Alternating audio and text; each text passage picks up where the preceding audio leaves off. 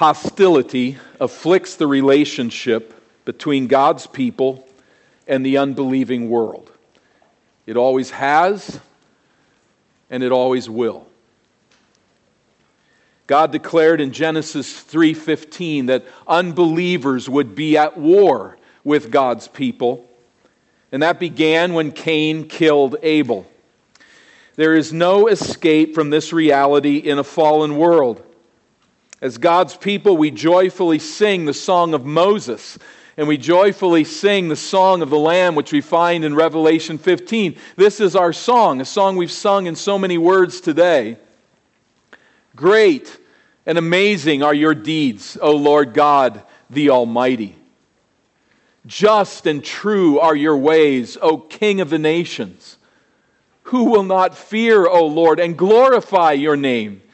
For you alone are holy. All nations will come and worship you. It is impossible for such joy in God to flow unhindered in a world that bows at the altar of false gods and lives in rebellion against God's word and against His Christ. There must be a conflict. In such a world, Cain kills Abel. Herod kills the children of Bethlehem, hoping to kill Messiah. In such a world, mobs turn Christ over to crucifixion and apostles are martyred. And the followers of Christ continue to die and to suffer persecution to this very day. Faithful followers of Christ will always be a people at war. And the war will be faceted in many different ways. At war with our own fleshly desires. We will be at war with the idolatries of this fallen world. We will be at war in defense of God's truth. And we will be at war against Satan's lies. There must be a battle. The only way to avoid this conflict is for God's people to resist our calling and to embrace the idolatries of this world. As we do that, we find rapprochement, we find peace with the world around us, but only in that unfaithful way. In a different kind of conflict, yet in a way that speaks to us on this side of the cross, Israel embodies the believer's conflict with a hostile world, a world that is against God and His truth. As the book of Numbers closes, God's people stand ready to fulfill His call of conquest in the promised land. Let's remember from Numbers where it began in chapter 1, verses 1 through 3, if you'd find that text, Numbers chapter 1, verses 1 through 3. The Lord spoke to Moses in the wilderness of Sinai in the tent of meeting on the first day of the second month in the second year after they had come out of the land of Egypt, saying, take a census of all the congregation of the people of Israel by clans, by fathers' houses, according to the number of names, every male head by head, from 20 years old and upward, all in Israel who are able to go to war. You and Aaron shall list them company by company. From the very start, the book of Numbers is about going to war. In verse 19, as the Lord commanded Moses, so He listed them in the wilderness of Sinai, numbering the warriors, numbering Israel. And then as we come to verse 46 of this first chapter, we notice there all those listed, 603,550, able to go to war in Israel. So this is the theme, one of the major themes of the book of Numbers. In subsequent chapters, we remember that Israel's encampment is then well organized and it is arranged as we work through some of those early chapters of Numbers. But once that's all in place, the glory cloud going before this people, organized around the tabernacle, Israel stumbles again and again. Fails God morally, rebels against where He's taking them, rebels against the people that He has called to lead them. And it's really an ugly book in many ways. It chronicles Israel's rejection of God's Word and her failure again and again. 40 years now have passed, and there's virtually no one left. Moses will soon die on the east side of Jordan. Caleb and Joshua will go into the promised land, but all others have fallen that rejected the Lord in that generation. But the Lord has raised up a second generation, and as the book comes to close, we're seeing signs of that grace and that good news that we're hearing about Israel as a different generation rises up that will trust God and will go into the land, will obey His word. They will possess the land that God has promised Abraham 4 centuries earlier, according to a number of places in Genesis, but chapter 17, verse 8, for instance. They are now about to enter that land. And we come to the closing themes here in these last chapters of Numbers. Some were concerned about how we're going to cover chapters 33 through 36 today. That's very easy. We have no evening service. We had no Bible classes this morning. So we're just going to put all 3 of those into one and be here all afternoon. We're going to obviously go through very quickly, summarily, and I think for many good reasons, just where we are in our schedule, but also the text that is here. We don't need to dwell long on much of it, but we will narrow in here particularly to chapter 33, verse 50 and following, where we find the commission to conquer the land, here again repeated, and now the last time in the book of Numbers, very formally placed here at the end of chapter 33, the commission to conquer the land. There's first of all a call to displace and to destroy.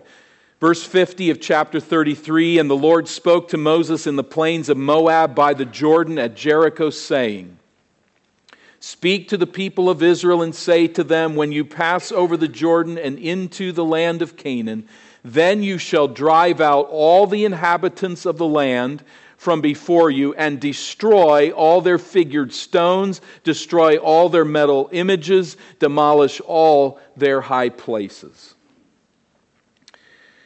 So it is a call to displace and destroy. Driving out the inhabitants of the land is directly related to destroying their idols and their places of worship on hills throughout Israel.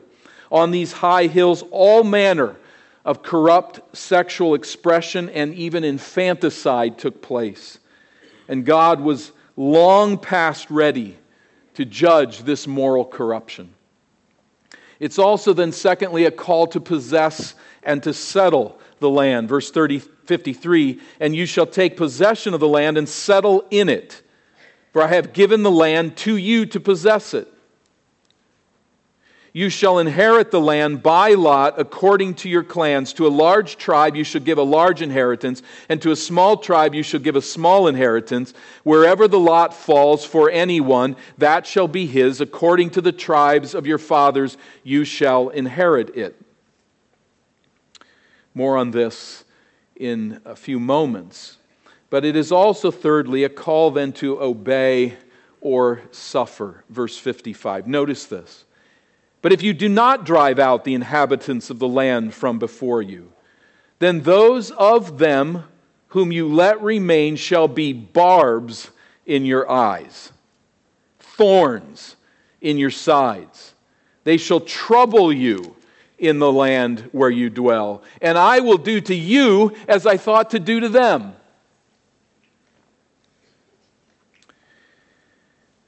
Verse 55, with respect to the pagan inhabitants of the land, they will become a great trouble to you. This recalls, of course, chapter 25, Israel's immoral worship of Baal with the Midianite prostitutes. For God's people, as they go into this land, there will be many fleshly allures. There will be temptations piled on top of temptations that they must resist as they go to battle. There is bait on moral death traps everywhere that they go. Attitudes, goals, philosophies, sensual pleasures. They all seem so satisfying, but they will become, God warns Israel here, the source of bondage, the source of pain, and the source of sorrow. God doesn't hide on these things. He makes it very clear to His people, Israel, and He makes it very clear to us on this side of the cross. Sin brings bondage, pain, and sorrow. That's the seed that you plant. That's the harvest that will grow up. In our world, the idols are much more sophisticated, but they really aren't all that different when you get to the bottom of them. The idols that we are tempted with, that we must go to war against, are idols such as material wealth and the sense that I am at peace, I am good with things. If I just had more, all would be well. And these types of thoughts. We go to war with family idolatry. My family, all important. More important than God. We go to war with sensual pleasures that are beyond what the Canaanites could even envision. The sensual pleasures that are available to us as God's people, assaulting us on screens everywhere. Assaulting us in the interests of this world, in the philosophies that this world presents. We go to war against the attitudes of rage that are all the rage these days. Against the self-autonomy, the self-promotion. All of this we need to recognize ends in bondage, pain, and sorrow. For us as God's people, perhaps in a different sense, but ultimately there's nothing good in sin. And God reminds us of this again and again and again. So Israel is to go into the land and to oppose the world that they find there, but also to resist its allures. To serve as God's judgment upon these people, but also to not be drawn in to their ways and their sensual pleasures. So with respect to God, verse 55, with respect to the pagan inhabitants, verse 55, but verse 56, with respect to God. If you give in to their ways, I will do to you as I thought to do to them. God does not want to punish Israel. He wants to bless her. God does not want to discipline us on this side of the cross. He wants to bless and encourage and prosper us spiritually. But where we let the world draw us in, we invite discipline, and God does not look the other way. But we pause and ask a question that we've asked before in chapter 31, and is this a call then to genocide? Is that what God is condoning here? We've considered this under chapter 31. I want to just look at it a little bit differently, but essentially repeat the ideas that were there for us to remember, perhaps not thinking of these things now as we passed that conversation some weeks ago. But let's say, first of all, that God created this land. Just to get our head right, we've got to start there. He created this land. It is His to give to anyone He chooses. Only when we take God out of the equation and just say, this is Israel doing this, do we even ask this question. It's God's land to give to whom He chooses. Imagine that you built a house with your own hands. You contracted everything or did everything. It was your house. You put it together. You built it. And you lease it out to tenants, hoping to make some money on this investment. You go away for a year and you come back to find that your house has now become a meth lab. And the tenants, everybody knows around this house that you've built, have guns and will shoot to kill anybody who crosses the threshold that's unwelcomed. That's your house. And what do? You walk away and say, well, okay, I don't want to offend these people. You say, no, this is my house. You call the authorities. You do what is necessary to have them removed from that place because it's your house. And what they're doing there is immoral. It violates the law. As God gives this land to His people, this is His land. He created it. He didn't make it with His own hands. He called it into existence. It's His. And what they are doing there far exceeds in God's eyes how we might look at some individuals taking over our house and making it into a meth lab. If an owner is right to evict tenants who have turned his property into a place of ill repute, God is certainly just to remove the Canaanites who had morally polluted the land in entrenched rebellion against Him. They'd rather die than do what is right. And God gives them that choice.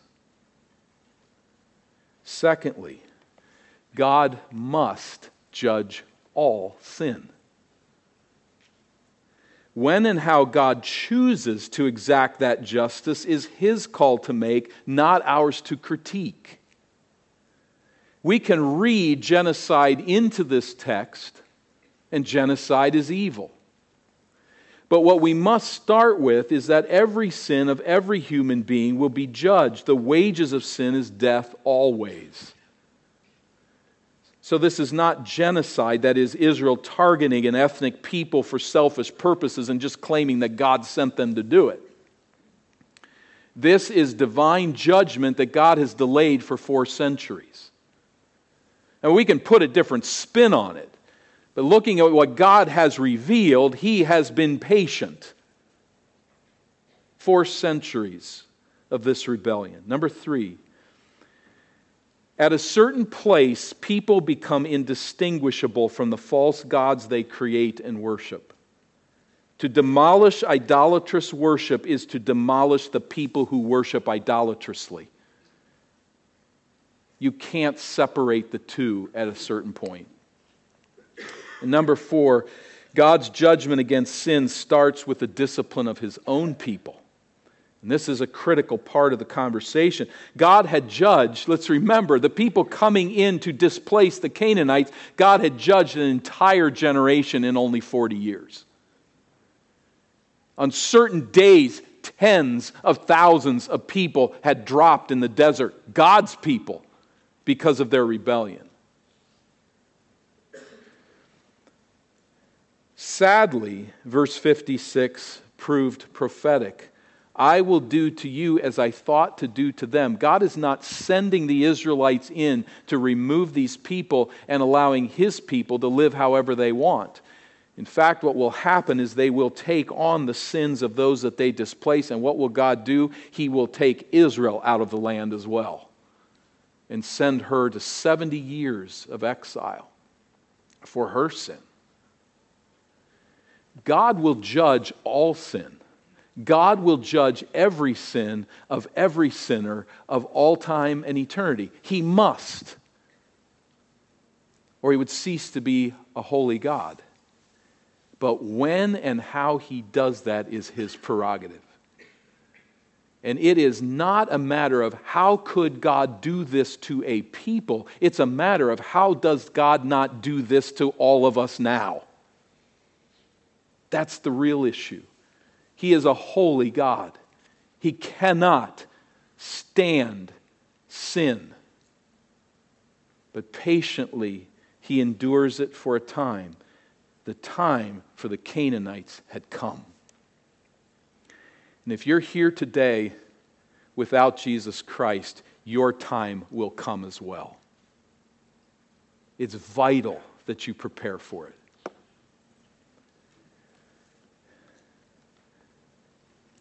As we continue into chapter 34, we have now just some final details that are here for us, and they're interesting to us, I think, on some level. They don't apply to our life directly, obviously, in some sense. We are encouraged by it, but we'll just look at this fairly briefly. The borders and distribution of the land we find in chapter 34. First of all, God sets the boundaries of the land in the first 15 verses. You'll notice there the borders are described of the land. The Lord says to Moses, verse 2, "Command the people of Israel, say to them, when you enter the land of Canaan," this is going to happen. This is going to happen. God is going to bring them in and to this inheritance. And you'll notice verse 3, "Your south side will be," that is the borders on the south of the land will be.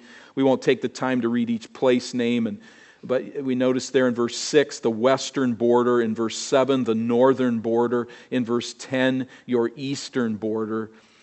Verse 13, "This is the land that you shall inherit by lot." That is, in the casting of lots, in discerning the will of God where each tribe is to go. This is the land, these are the borders. It's interesting, these borders are never realized by Israel. This entire stretch of land, they possess much of it under Solomon, particularly when they came to the highest point of the kingdom, but they never actually fully possess this. And one of the reasons, I think there might be others to chase, but one of the reasons is incomplete obedience. Generations come that do not trust God to carry forward the mission that He's given. And so they don't ever really completely fill this land. It might also speak of the grace of God to extend these borders beyond what they could ever really truly achieve. But the borders are defined there in verses 1 through 15, and then verses 16 to 29, God commissions leaders to divide the land. Verses 16 through 17, we see there Eleazar the priest and Joshua who are to oversee that division of the land among the tribes. The Lord spoke to Moses saying, verse 17, "These are the names of the men who should divide the land for you for inheritance. Eleazar the priest, Joshua the son of Nun," we've met them. "And then you shall take," verse 18, "one chief from every tribe to divide the land of inheritance." We see Caleb there listed first in verse 19, "and then an individual from each of the 12 tribes who will oversee the division of the land." Just looking at this graphic, this is where it will eventually lead to the tribes being positioned in this way.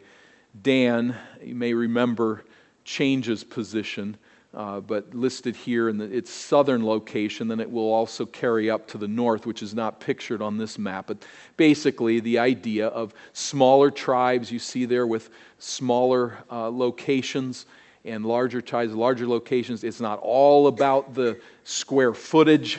There's geographical ideas that are brought in, topographical ideas that are brought into which tribe receives which section, but divided out in a thoughtful, careful way, which is true with everything that we see in the book of Numbers.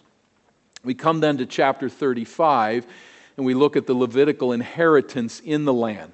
So you're going into the land, this is your commission, here's the borders, here's how it's going to be divided among the tribes, but there's one tribe we haven't talked about, and that's the tribe of the Levites who never inherit land. At least not in the sense of the other tribes.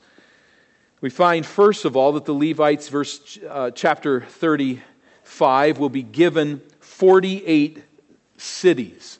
48 Levitical cities, and think here, small towns. Many of them be the size of the plot of our property here, with some sort of wall around them, just small towns. But they are given 48 of these that are distributed somewhat evenly throughout the territories. So we just look at these maps. I know you can't probably see this, but those 48 cities are listed here. It's really hard to depict them. If you do have good eyes and can see the red squares, those are the cities of refuge. Of the 48, 6 are cities of refuge. So these cities, these Levitical cities, divided out this way among the tribes by their size, by their land holdings. There are this many Levitical towns, and the Levitical clans are listed here for you. You can just see how they're distributed fairly evenly throughout the tribes. There's 9 there with Judah, Simeon, but remember those are 2 tribes in one region. So fairly evenly distributed. by Cisjordan, that's the idea of this side of the Jordan, the west side of the Jordan, or Transjordan, the other side across the Jordan River, which is really describing a later date as Israel will think about the Jordan River this way. But we remember the story of Gad and Reuben and the half-tribe of Manasseh who will inherit on both sides of this river. But remember, the Levites' inheritance is not land, but privileged service to God. Their lives were devoted to the ritual worship of the Lord, to the protection of God's holy sanctuary. We notice as well that the Levites are distributed throughout the land in population centers. That is, God is assuring that the land will be covered with places where God's word is taught. And all of God's people will find themselves not far away from some Levitical city where they can go and hear the Word of God taught, hear the Word of God interpreted for their daily lives, meet with a priest, eat a meal together in sacrifice and these ideas, and indeed support these Levites in their work for God. The Levites' distribution then, and the Levites' inheritance, not of large portions of land, but just of these cities and the pasture land immediately around. They did have some ability to make a living on their own, on some level, to have some cattle of some sort or the like, some small crops. But their focus would be on teaching the Word of God, knowing the Word, reading the Word, prayer, and leading people in understanding of the Word of God. This was their life. The Lord was their portion, not the land as such. And the only way that any of this can happen is for Israel to drive out the Canaanites. They are not going to be welcomed in. There will be warfare as they faithfully observe the law in the land. There can be no fellowship with the Canaanites. There can only be war, and these cities are to be established. Now, we've mentioned here the 6 cities of refuge among the 48. Just a few brief words on that. And I have a feeling this guy here, that his mother always told him he always kept everything to the last second. But I don't think that generally that's how the city of refuge happened, that the manslayer just snuck in by the skin of his teeth. But it gives you kind of the idea there of what a city of refuge is, at least conceptually. But you see the 6, there's some question on Kadesh. There's not 2, well, there were numerous Kadeshes, but one of these 2 would have been the city of refuge. You see kind of their distribution there, the 6, 3 on one side of the Jordan, 3 on the other, which would allow individuals to find refuge there. What's that all about? Well, we see here in verses 9 through 34, first of all, 9 through 15, the general location and purpose of the cities of refuge.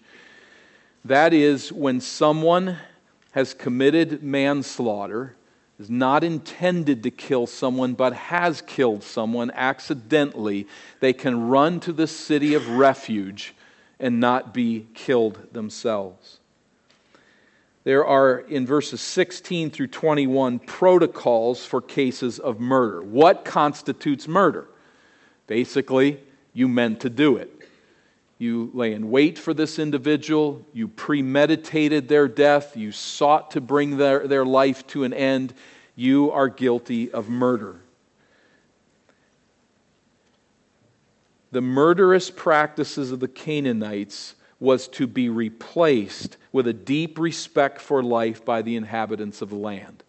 That is God's call upon His holy people.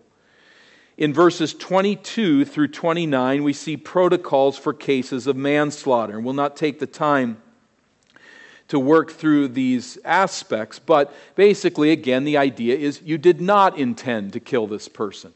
It was an accident. You may have even been really stupid in what you did. You may have been working with a millstone on a second floor and it slipped out of your hands and landed on someone's head. That was a dumb thing to do. You were careless in it, but you did not intend to kill this person. You're working in the field with someone and you harm them and they die and you feel horrible about it. That individual was not to be killed.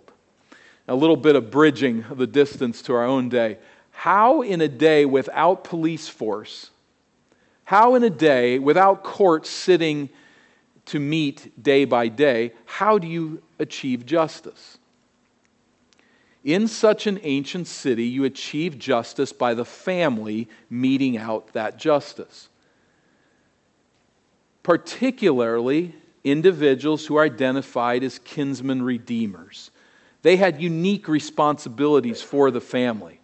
So if a man died, there were responsibilities toward his widow and his family. There were land issues that we see, for instance, with Boaz and Ruth in the book of Ruth and other things. But one of them was, if one of your clan died at the hand of someone else, you were responsible to administer justice. And justice was a person dies, a person dies. The person that killed him is to die. That was your job as a family. That was your responsibility. They say, well, that's a weird world. Yes, it is, but it's not all that far away from the world we live in. We are preparing for a trip to India here this month and looking to represent the church and to minister there in India. And it reminds me of a scene that I was in there some years ago where we were in a car. I was half asleep. And a motorcyclist came right in front of our car and just about lost his motorcycle, and we just about hit him. And I'm like, wow, that was close, and thought like an American, just keep driving on. That's the end of it. But I noticed that our missionary, Shambhu Day, was virtually shaking with fear. And I said, he's like, what's going on? We didn't hit him. We're okay. It's all fine. And he says, no, you don't understand. If we had hit him, the the village would have gathered around our car, drug us out, and beat us. And I don't want that to happen to you. I didn't think he wanted it to happen to himself either. But that's today. That's our world now. There are places in this world that still have this type of thinking. It's so distant from us. We can't imagine. But we live in a world where there is the exercise of law, where there are police forces to deal with such matters and the like. That wasn't the case back here. And so if someone died, even accidentally, it was the kinsman redeemer's responsibility to exact life for life. But God's law here is a bit unique and says that the one who kills someone accidentally is not to be killed. But rather, notice verse 25. There's this unique provision in these cities of refuge. The manslaughterer can run to these cities of refuge and live there without being killed, verse 25, until the death of the high priest. Now this is really interesting, and Wenham captures it very well here. I just quote him. The murderer who took life deliberately is deliberately put to death himself. So the protocol for premeditated murder, the protocol for that is death. The manslaughterer, by distinction, who took his life by chance, that is, Exodus 21, he fell into his hand, that is, it was accidental, must await the chance of the high priest's death before he can be released from the city of refuge. It's interesting how this worked. It's the high priest's death that liberates the one who has taken life accidentally. And there is something of a balance then here. The one who is guilty of manslaughter, of accidentally causing the death of another, they're suffering, but it's not the loss of life. And the protocols then for justice and holiness follow in verse 30. Notice verse 30 of chapter 35. If anyone kills a person, the murderer shall be put to death on the evidence of witnesses. But no person shall be put to death on the testimony of one witness. Moreover, you shall accept no ransom for the life of a murderer who is guilty of death, but he shall be put to death. You shall accept no ransom for him who has fled to his city of refuge. So you have this murderer who's got money and has fled to the city of refuge and says, here, take this money for my wrong. No, you won't do that. His attention is that he would return to dwell in the land but he cannot. But that he may return to dwell in the land before the death of the high priest, you shall not pollute the land in which you live, for blood pollutes the land. And no atonement can be made for the land, for the blood that is shed in it, except by the blood of the one who shed it. If there's a murder, that one must die. You shall not defile the land in which you live, in the midst of which I dwell, for I, the Lord, dwell in the midst of the people of Israel. The holiness of God is what's at stake here. The preciousness of life is defended and supported. But why is it precious? Because it's been given by God Himself. We possess, in a sense, the very breath of God, and that is to be protected. And we wonder how God looks at our own land. If blood defiles the land, how horribly defiled is our land. As countless murders take place on a daily basis, as even more countless numbers are aborted.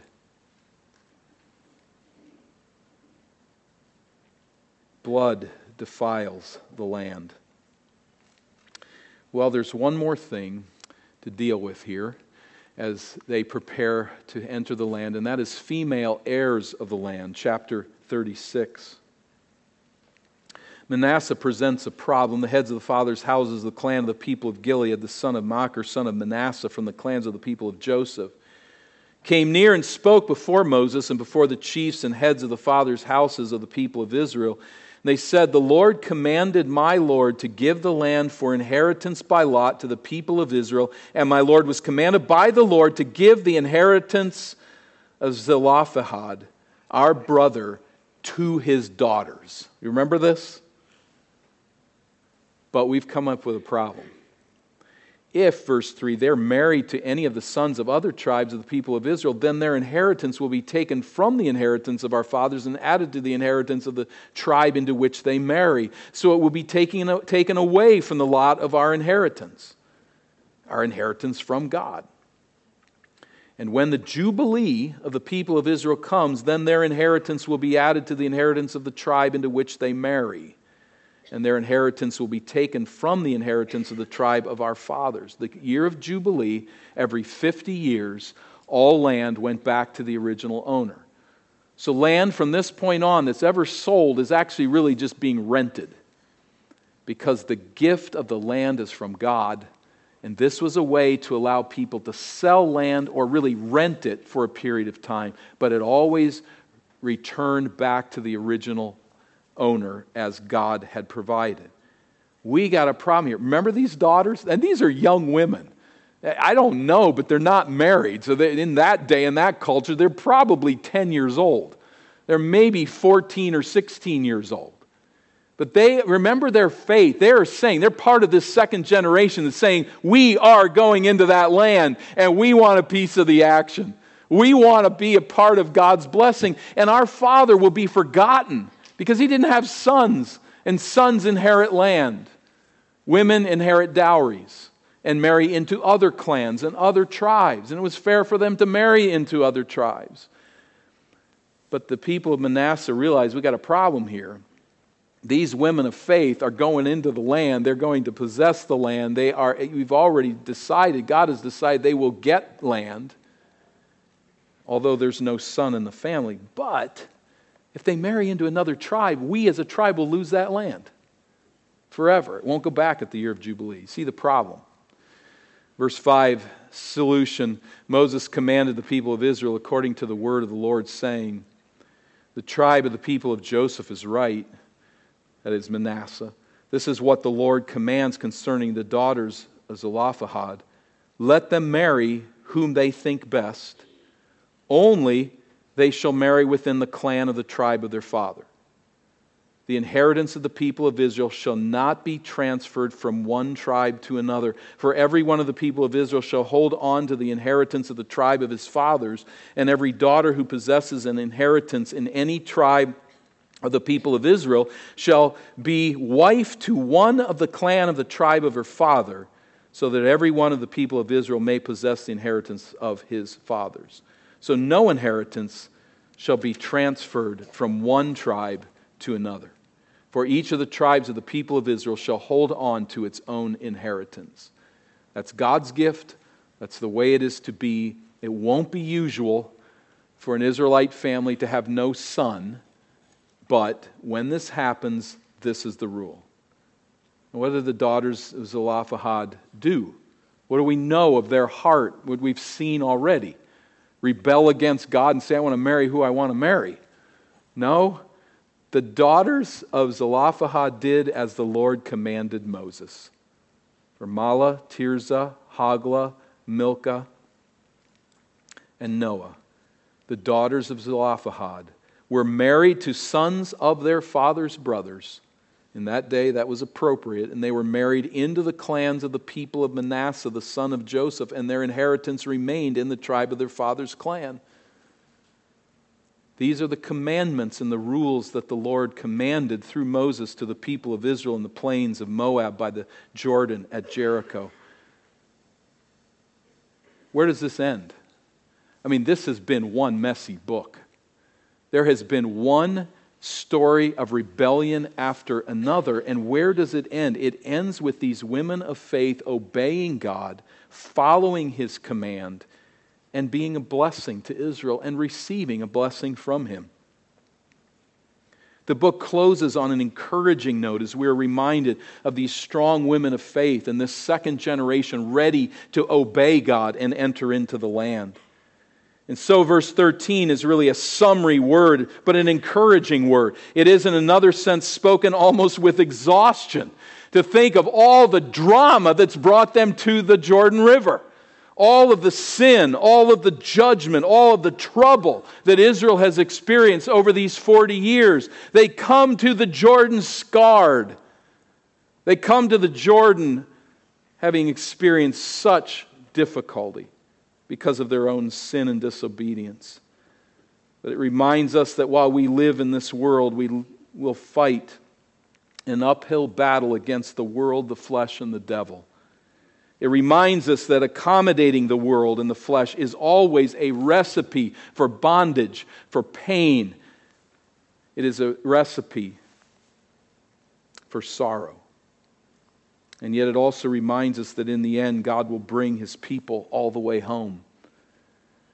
He'll get us there by His grace. The reason, of course, is not our righteousness or the fact that we live better lives in the world around us. By God's grace, we will live better lives than those who are around us. But that is only because of God's transforming grace. The reason God will bring us home despite our sin and failure is that our great high priest paid sin's judgment forever by dying in our place. Every sin must be judged. It must be judged by a holy God. But our high priest, the Lord Jesus Christ, liberated us from our deserved judgment by dying in our place, by rising from the dead to give us His eternal life. Every sin will be judged. The question is how? Having received His righteous standing as a gift of grace. We sung of it earlier this morning. He promises to take us all the way home. And we will arrive at the eternal gate scarred by sin in one sense. Our stories aren't perfect either. We disobey God. We turn away from Him. We break His heart. And we suffer the consequences even as believers. When we stand before His eternal gates, we're not going to be free of those scars until, of course, they melt away in the presence of our Savior as we enter into His glory and are purified forever. A purity for us. It's been given to us as Christ dies for our sins. But as we slog forward on this side of the cross, let us pause to remember that our battle is not one of physical conflict with this world, but rather of spiritual conflict. Unlike ancient Israel, we don't wield a physical sword. We wield the sword of the Spirit, the truth of God's Word. Our mission then is not to bring down cities and to establish new governments on a Christian foundation. Our mission is not with a sword and with trumpet blast, but to conquer the hearts of the godless with the liberating gospel of the Lord Jesus Christ. This is our mission. This is our battle. Our mission is to proclaim Christ crucified and risen for the salvation of souls languishing in the bondage of sin. But as this battle flows back at us, this gospel is not a welcome message in this world. And sometimes the world will come back at us with even physical resistance. Even physical weapons against us and our people through the world. This is to be expected. To be expected but not feared. For the God who delivered us from the bondage of sin, the God who will bring us all the way home, reminds us not to fear those who have no power over the soul, only power over the body. We are to fear only Him who can throw both soul and body into hell. And as we consider our liberation from that deserved destiny, as we consider the home and glory that awaits us, may we feed our resolve to fight the temptations of this dying world, to give into them. Not to give into them, to resist them, to fight them. There's a war, Christian. That's the world we're in until we meet Christ. Go to war against the world, the flesh, and the devil. Fight sin in your own heart, the allure of this world, and then take the sword of the Spirit, the Word of God, into this world to conquer those in bondage and to liberate. Our task is not to destroy and punish. That's not our calling on this side of the cross. Our task is to come in and liberate, to break down the prison walls with the gospel, and to explain to people what Christ has done to liberate us from sin, to break its bondage, and to prepare for us a home in His presence forever. And in that resolve, may Christ draw us now to the fellowship of this table. For it's here that we remember who we are. It's here that we remember what has been done for us. It's here that we commune with Christ and as a body of Christ, as the body of Christ. Let us come then, proclaiming our identification with Him, our trust in His saving grace through the substitutionary death of our great high priest, the Lord Jesus Christ. He's liberated us, not merely from a city of refuge, but His death has liberated us from eternal bondage and judgment. May we praise Him here. Father, help us to that end as these elements are received in communion with Christ and with one another. We pray that they would be received with joyful heart by your people in deep, abiding anticipation of the future that awaits, and indeed in resolve that we will battle the temptations of this world, and that we will proclaim the coming of Christ, His death, His resurrection, His return, in a world hostile to that message, but in a world that desperately needs it. Lord, may we come here and commune with You in Christ, indwelt by Your Spirit as Your people. Amen. The Lord has given a gift to His church in the Lord's Supper.